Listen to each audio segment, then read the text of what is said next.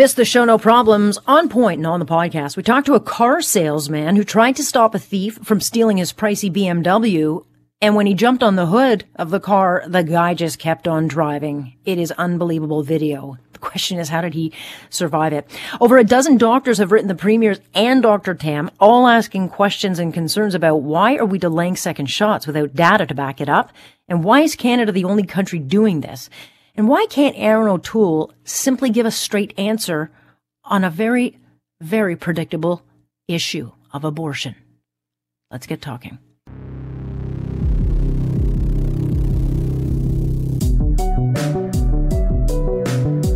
What's your point? You just don't ever get the point. Am I getting through to you? That's the point you understand. There is a point. That point where enough is enough. Here's Alex Pearson on Global News Radio. I'm listening.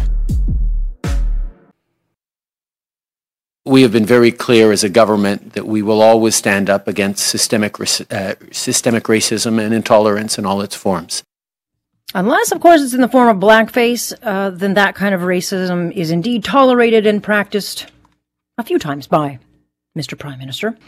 It was an eventful day, certainly. Lots going on. Lots of little bits and pieces here and there. And, of course, the royal scandal just continues simmering and brewing and all sorts of stuff. It's going to fester for a while.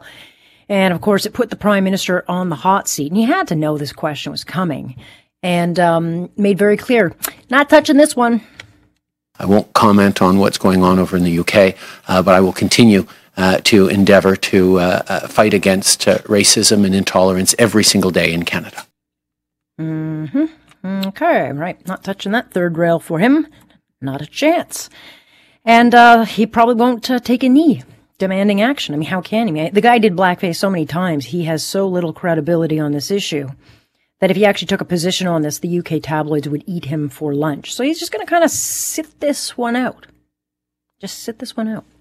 But just like our Prime Minister, Buckingham Palace sees this scandal differently. I thought their statement was incredibly interesting in its, presentation today.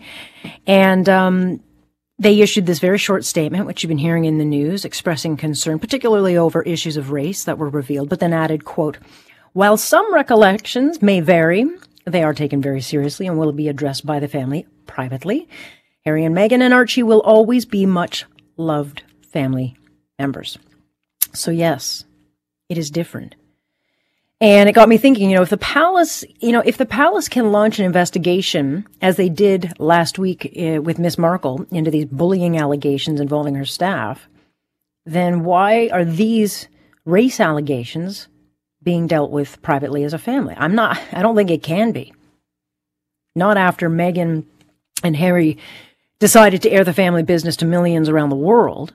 And of course, because they dropped this accusation without naming names, this then festers and morphs for the palace and continues to divide the UK. I mean, certainly they witnessed the protests that took over US cities all in the summer, right? They've seen that.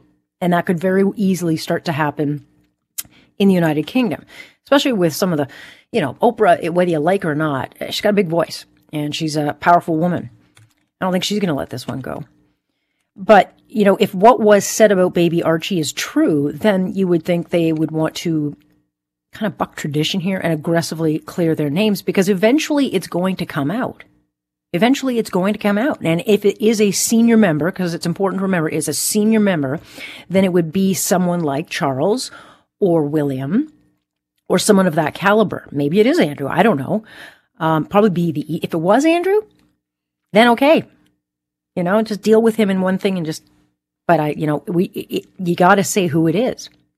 And again, I say this, Oprah should have absolutely tied up that bow and got a response, because with this hanging the way it is, it just creates a chaos. And so, no, this thing is not just going to go away because they've issued a statement. And I do have high regard for the Queen, but she has made mistakes. I mean, you'll recall it was in those days following Diana's death, when she didn't come out to address the nation. And that was a mistake, because she came off as uncaring.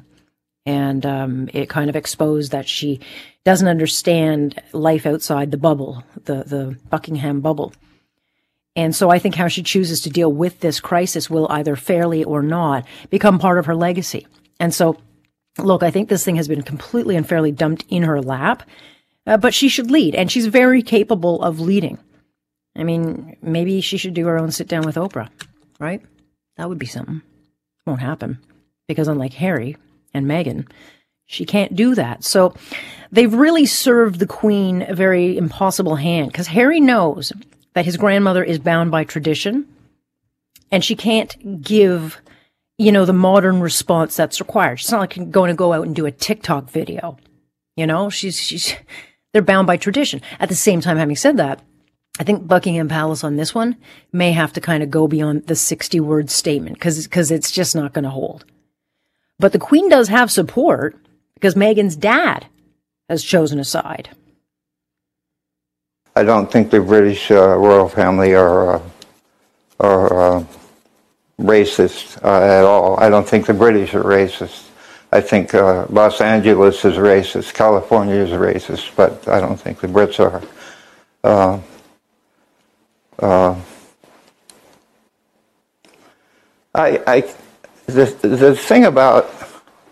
The thing about what color will the baby be, or how dark will the baby be? I'm guessing and hoping it's just a dumb question from somebody. I'm not really sure Thomas Markle's probably the spokesperson the palace wants. But this thing's turning into a gong show because her whole family now is speaking out. So it's just like, it's just going to go on and on and on. So I think the royals have got to come up with a better response than they are doing and have right now. But what that looks like, I guess the days ahead will tell that story. Other big story that we're going to talk about, and this is a big story, and I think it's going to be a headline for months, is vaccines, of course. And on Monday's show, I had a scientist on who was speaking about his concerns. He has come out publicly in his concern with the 4-month delay in getting the second shot of vaccines into people. And there are more voices now from the medical community speaking up, which would include a group of 11 doctors from several top Toronto hospitals who have written to the provincial premiers and Dr. Tam. And Global News got a hold of this letter. And it's quite telling. And they're very concerned that this decision to delay shots is not backed by data. So in other words, there's no science to what they are doing. And what they're very concerned about is that partial protection is going to create a whole new COVID crisis, and one that no other country would be dealing with. And you have to ask yourself, if no other country is doing this, then why is Canada the outlier? What do we know that no other country knows?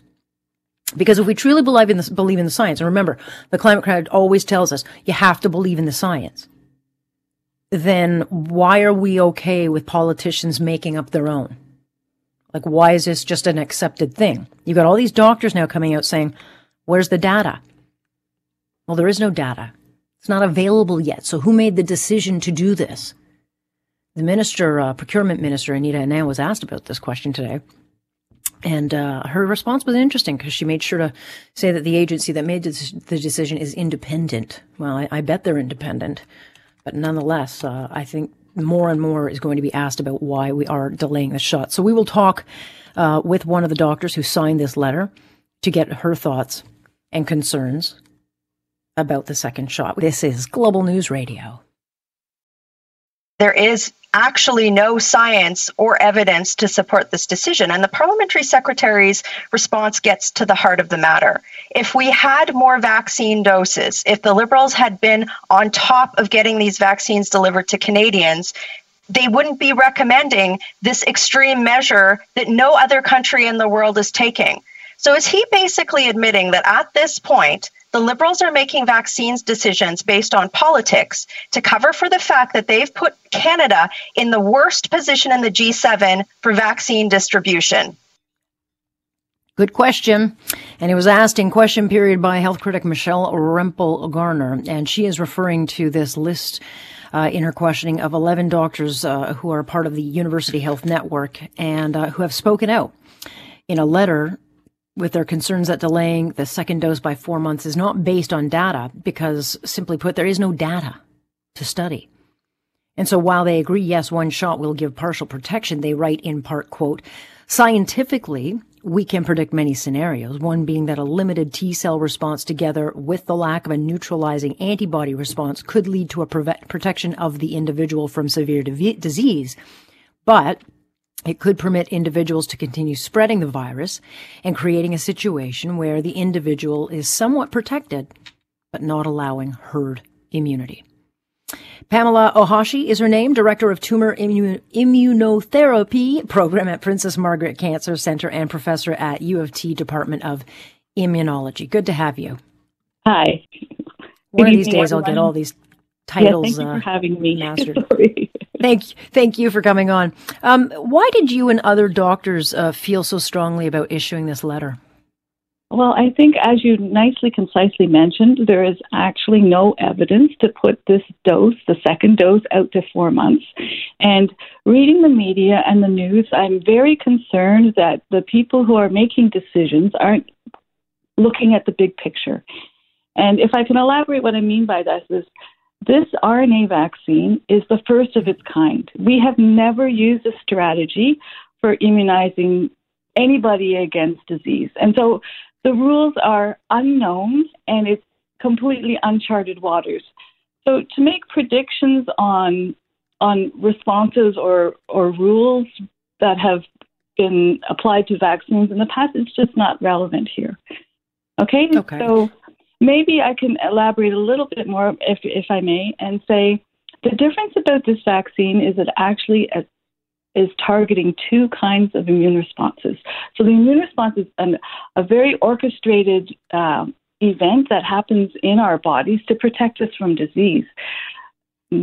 All the vaccines so far have been based on an antibody response. And if we can picture what an antibody is, it's a particle that floats around our bloodstream that is specifically targeting a virus. And so when we think about antibody vaccines to influenza, for example, there is a particle that specifically targets and neutralizes this virus. And that's what people think about in terms of vaccines. Now, the difference of this particular vaccine is it is, as I said, an RNA vaccine, which targets T cells. And T cells are white blood cells that can normally keep us healthy, but their mechanism of action is very different. T cells actually look for infected cells and they kill the targets. They obliterate the targets. And I think generally people aren't thinking about the T cells and the importance of the response in this particular vaccine strategy. And this is what's being overlooked, and it really worries us. Yeah, and I'll say this. I think it's being looked at as a political thing because, while the UK has delayed their second shot by 3 months, we don't have the data to support doing it for 4 months. And the group that approved this is the National Advisory Committee on Immunization. So it wasn't signed off by Health Canada. Certainly Pfizer has put out a statement as early as Friday saying they don't sign off on the provinces doing this because, again, there's no data and their recommendation is 21 days. And so what it looks like happening is that we want the vaccines to now match the talking points that everyone will be vaccinated by September. Well, that's not accurate because one vaccination, unless it's Johnson & Johnson, is not a vaccination. That's not complete vaccination. Exactly. And if you look at the data that's out there that has investigated what happens to the T cells in a COVID-specific response if the second injection is not given, it's 5 to 10-fold lower. So we know for sure if the second injection is not given, the T cell response is less and it will be suboptimal. And the consequences of that is unpredictable. And I should also mention, as I've introduced two things, there is a T cell response and there's the antibody response.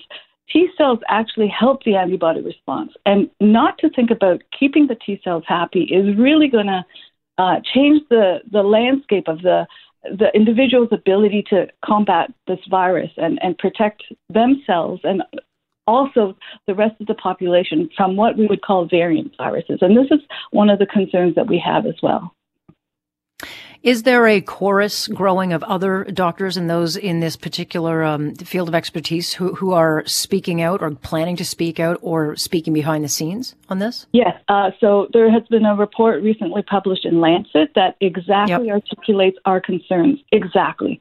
So the concern, again, is I haven't explained it properly, so I'm just going to go over the additional concerns. So, not in addition to what you nicely quoted us from our letter, the additional problem is when you come in with a suboptimal response. So, suboptimal from the perspective of the T cells, they're not geared up and to fight as strong as they could without that second boost. So they're there, but they're not working as well. And so what happens is you get a little bit of an immune response. The viruses that are replicating in our bodies are now actually under a pressure to mutate even more because we've given a response against the spike protein. And so we're actually pushing the virus to lose that spike protein and mutate in a way that could be very harmful for anybody if this escapes.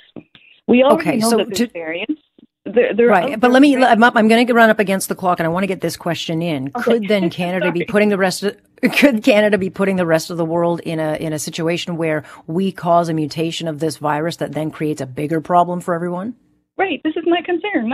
We should not be doing this. We should be thinking about the big picture. What are the consequences of not giving the second dose, and what is the impact not only on the individual but the world?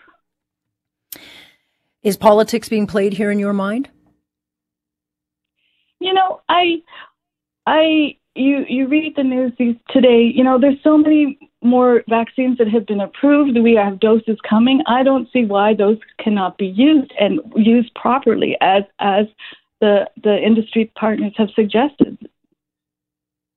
I guess we'll have to stay tuned on this one, but certainly 11 voices, including your own, have now spoken out against this, and we'll see where this takes us. But certainly you're not the first to advise that there's no science to back this up. So we'll see where this conversation takes us. But I do appreciate your time, Pamela. Okay, thank you so much. Is it possible to say a couple closing remarks? You got 10 seconds. All right. I think the public is going to be very confused by all this information, but I want to say vaccines are very good. People should get them, and we should really just follow the guidelines from the people who have really brought them to us. Straightforward, to the point. Thank you, Pamela. Thank you. There you go. If you want people to trust the vaccines, then you can't start playing politics with them. And that is what is happening here, is that politicians want to make sure that their talking points match the images on TV so that they look like they've done their job. But what they are doing is manipulating something that we don't have the science to back up. We'll keep talking about this because it seems like the discussion is now starting to catch up with everybody. So we'll keep talking. And you also got a biology lesson in there, right? She's smart. There is actually no science or evidence to support this decision. And the parliamentary secretary's response gets to the heart of the matter. If we had more vaccine doses, if the Liberals had been on top of getting these vaccines delivered to Canadians, they wouldn't be recommending this extreme measure that no other country in the world is taking. So is he basically admitting that at this point, the Liberals are making vaccines decisions based on politics to cover for the fact that they've put Canada in the worst position in the G7 for vaccine distribution? Good question. And it was asked in question period by health critic Michelle Rempel-Garner, and she is referring to this list in her questioning of 11 doctors who are part of the University Health Network and who have spoken out in a letter with their concerns that delaying the second dose by 4 months is not based on data because, simply put, there is no data to study. And so while they agree, yes, one shot will give partial protection, they write in part, quote, scientifically, we can predict many scenarios, one being that a limited T-cell response together with the lack of a neutralizing antibody response could lead to a protection of the individual from severe disease. But it could permit individuals to continue spreading the virus and creating a situation where the individual is somewhat protected, but not allowing herd immunity.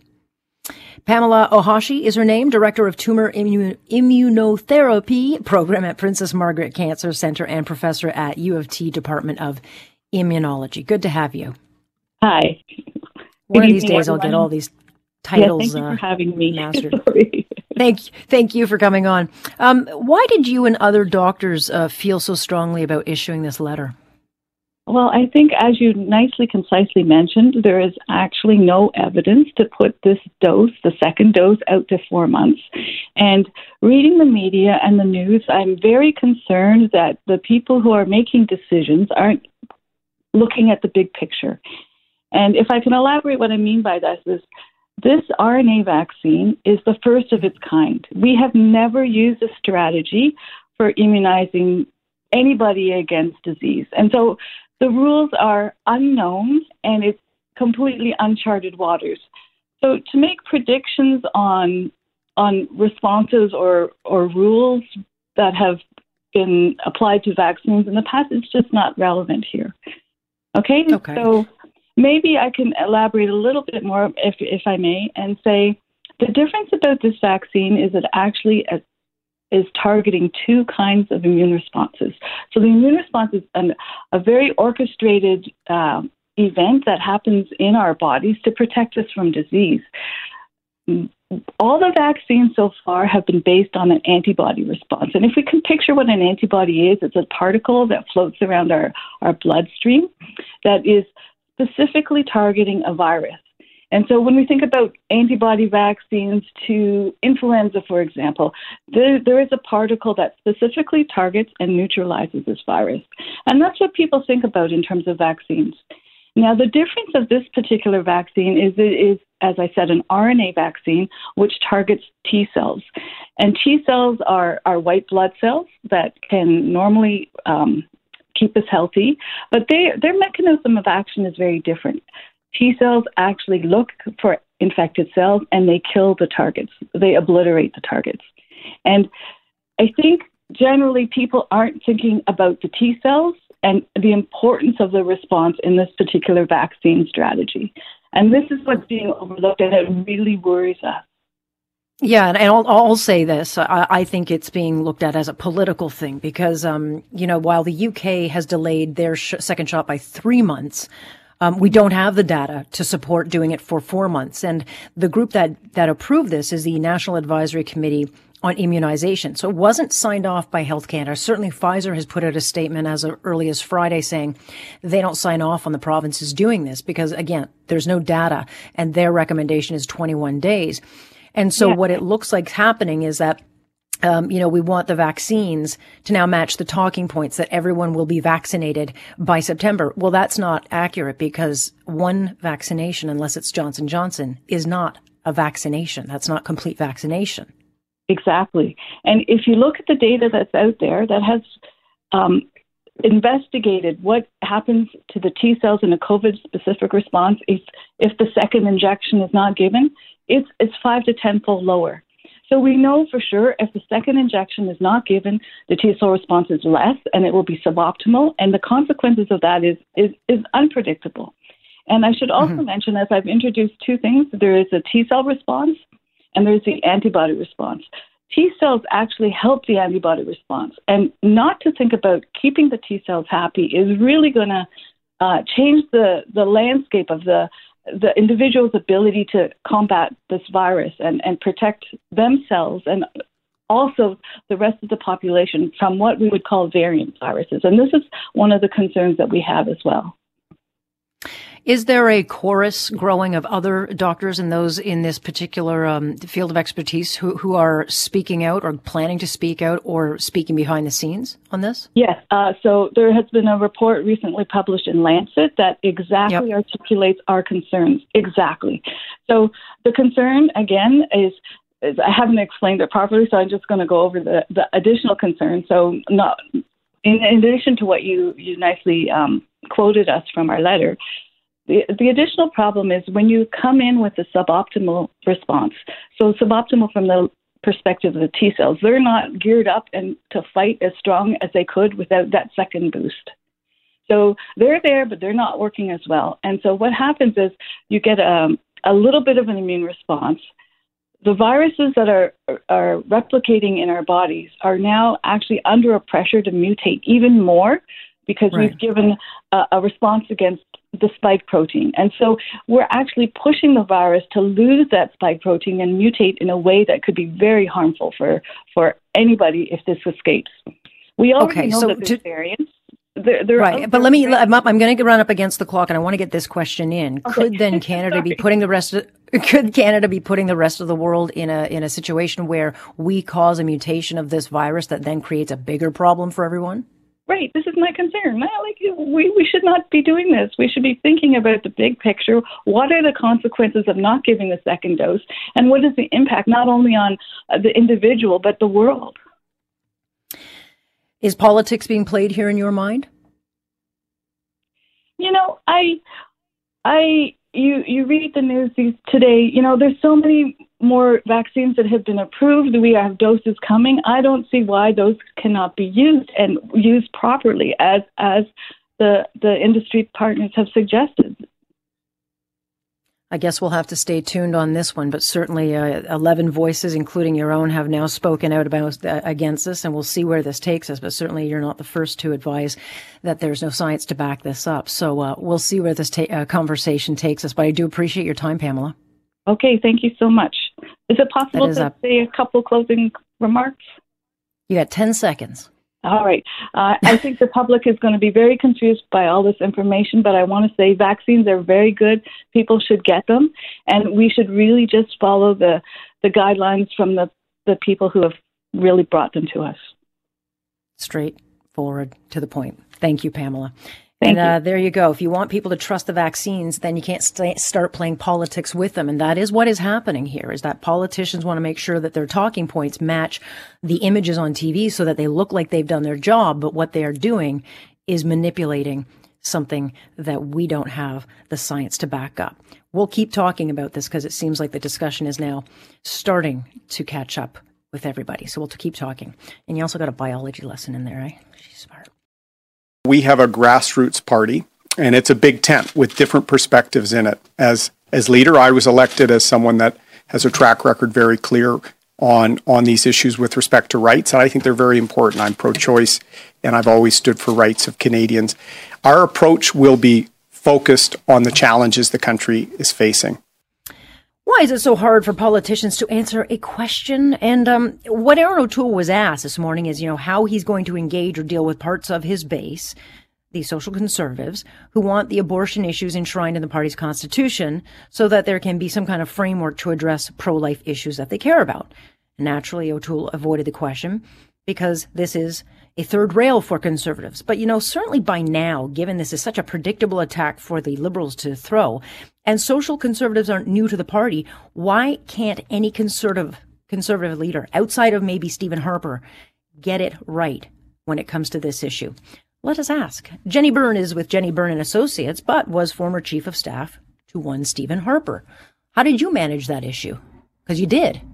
Well, Stephen Harper was very good at managing the issue. I think that part of the problem that Erin O'Toole has is that he ran on a leadership platform that is not entirely how he's been governing the party. I think that we have to separate people like the Derek Sloan supporters who are talking about enshrining pro-life policies in the Constitution, which will, by the way, never happen, and social conservatives that have been active members of the party back from before the party was even created, when I was a reformer, when I was a member of the Canadian Alliance. And I think they're different things. But I think the problem that Erin has is that it's not just social conservatives right now that are kind of cranky. It's fiscal conservatives, it's democratic reformers. He's got a bit of a problem, and it's not just social conservatives.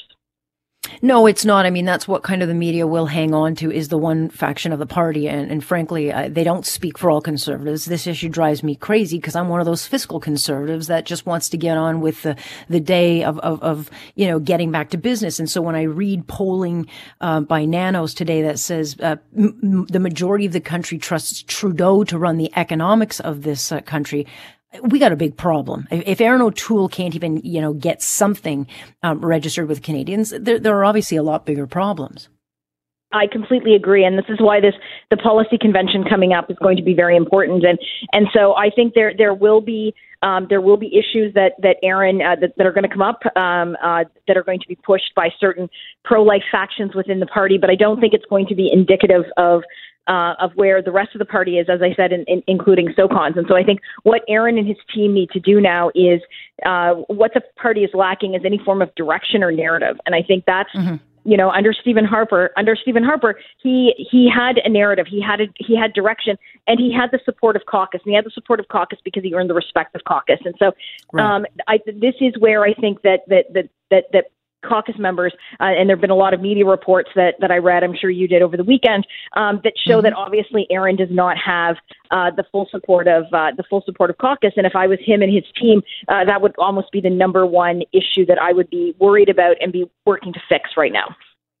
He's a nice guy. He's got experience in politics. And frankly, he should be clobbering Justin Trudeau at this point because there are a lot of frustrated people out there looking for alternatives, but he just can't punch through. So what would you tell him if you were advising? Like, what should he be doing? And how do you kind of engage and bring the team together? Well, I think, as I said, I think he has to figure out exactly what he stands for. And so part of the problem that he has is that he ran a very one would say, to the right leadership campaign. And so he garnered a lot of support from people that were expecting, a different outcome in terms of policies or in terms of direction that he has shown. And so he and his team have to not just engage caucus and get them on side and speak to them. He has to actually develop a plan and a narrative and sometimes and discipline. And sometimes it can be very hard to do. It's, I have joked that, the media rolled their eyes every time an MP stood up and talked about the job-killing carbon tax and Michael Ignatieff's coalition with the Bloc Québécois leading into the 2011 election. But it's something that we spoke about every single day for well over a year, and that was what the election was eventually run on. And so it takes discipline, but this is what him and his team has to do. Right. I mean, look, leadership races aren't elections, as you well know, but the fact that we're still talking about what he ran on as leadership shows you that that they haven't put anything in the window. And people really do. Well, like, what are you going to run on? I don't know what he would run on. I don't know what he stands for, as you mentioned just a minute ago. He's got to put some policy in the window that's not kind of liberal light, because he's pissing off the base almost now from every different direction. I agree with you, and I think there's a lot to actually campaign on.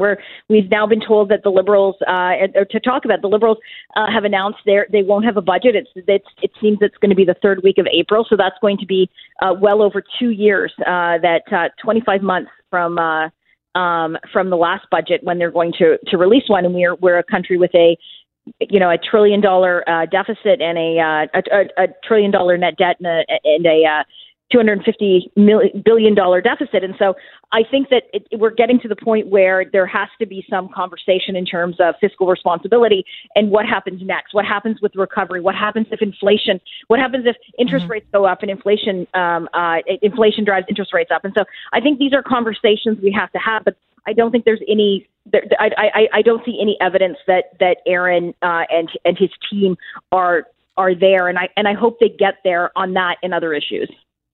Yeah, I mean, you don't want to put your policy out too early, but at the same time, they've got to put something out there, whether it's a guaranteed basic income conservative style or something that people are going to be drawn to, because frankly, Trudeau has given out so much money at this point, and people like the money, they want the money.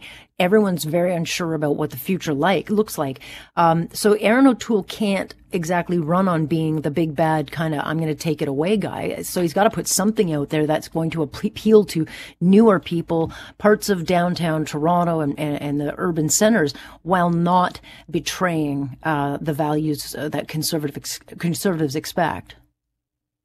No, I completely agree. I think there's a lot of options that he can have, and I'm sure there's a lot of data and research work that the party is doing. But I think he also has to factor in that there's a growing movement in the West of I don't want to say Western separatism, but there is a growing movement of people that are very unhappy with how things are going. Albertans and people from Saskatchewan, and things like Aaron's support for net zero by 2050, and actually in saying that he is going to get to net zero before 2050.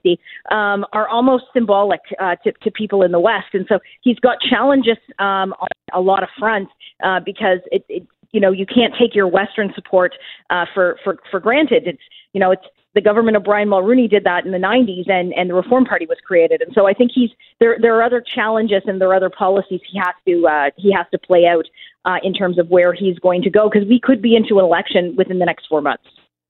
Yeah, no question about it. If the polling goes up at all with the vaccines rolling out, even if it's a smoke and mirrors game, as long as they're seen to come in, Canadians will they'll once again forgive the Trudeau government, and there's absolutely no scrutiny going on, and the stories that should be scrutinized are simply falling under the radar because people are too distracted by COVID. And so there's always the risk. I mean, at a convention, could his leadership come into question? I mean, could that fall apart for him? No, I don't see it. There's only a leadership review in our Constitution after an election, and he hasn't had one. Well, there you go. Well, nonetheless, they better get their act together. It's going to be tough, but nonetheless, they've got to show some leadership on this thing. Jenny, stay tuned. Maybe you can help them pin up a new talking point on the issue of abortion, which no one's gotten right since your boss walked away. Appreciate it. That is Jenny Byrne joining us with Jenny Byrne and Associates. So, hey, she knows what she's doing. She was behind the scenes, and it did work for Harper, so can't be that hard. You can join us Monday through Friday, starting 6:30 sharp. I'm Alex Pearson. This is On Point here on Global News Radio.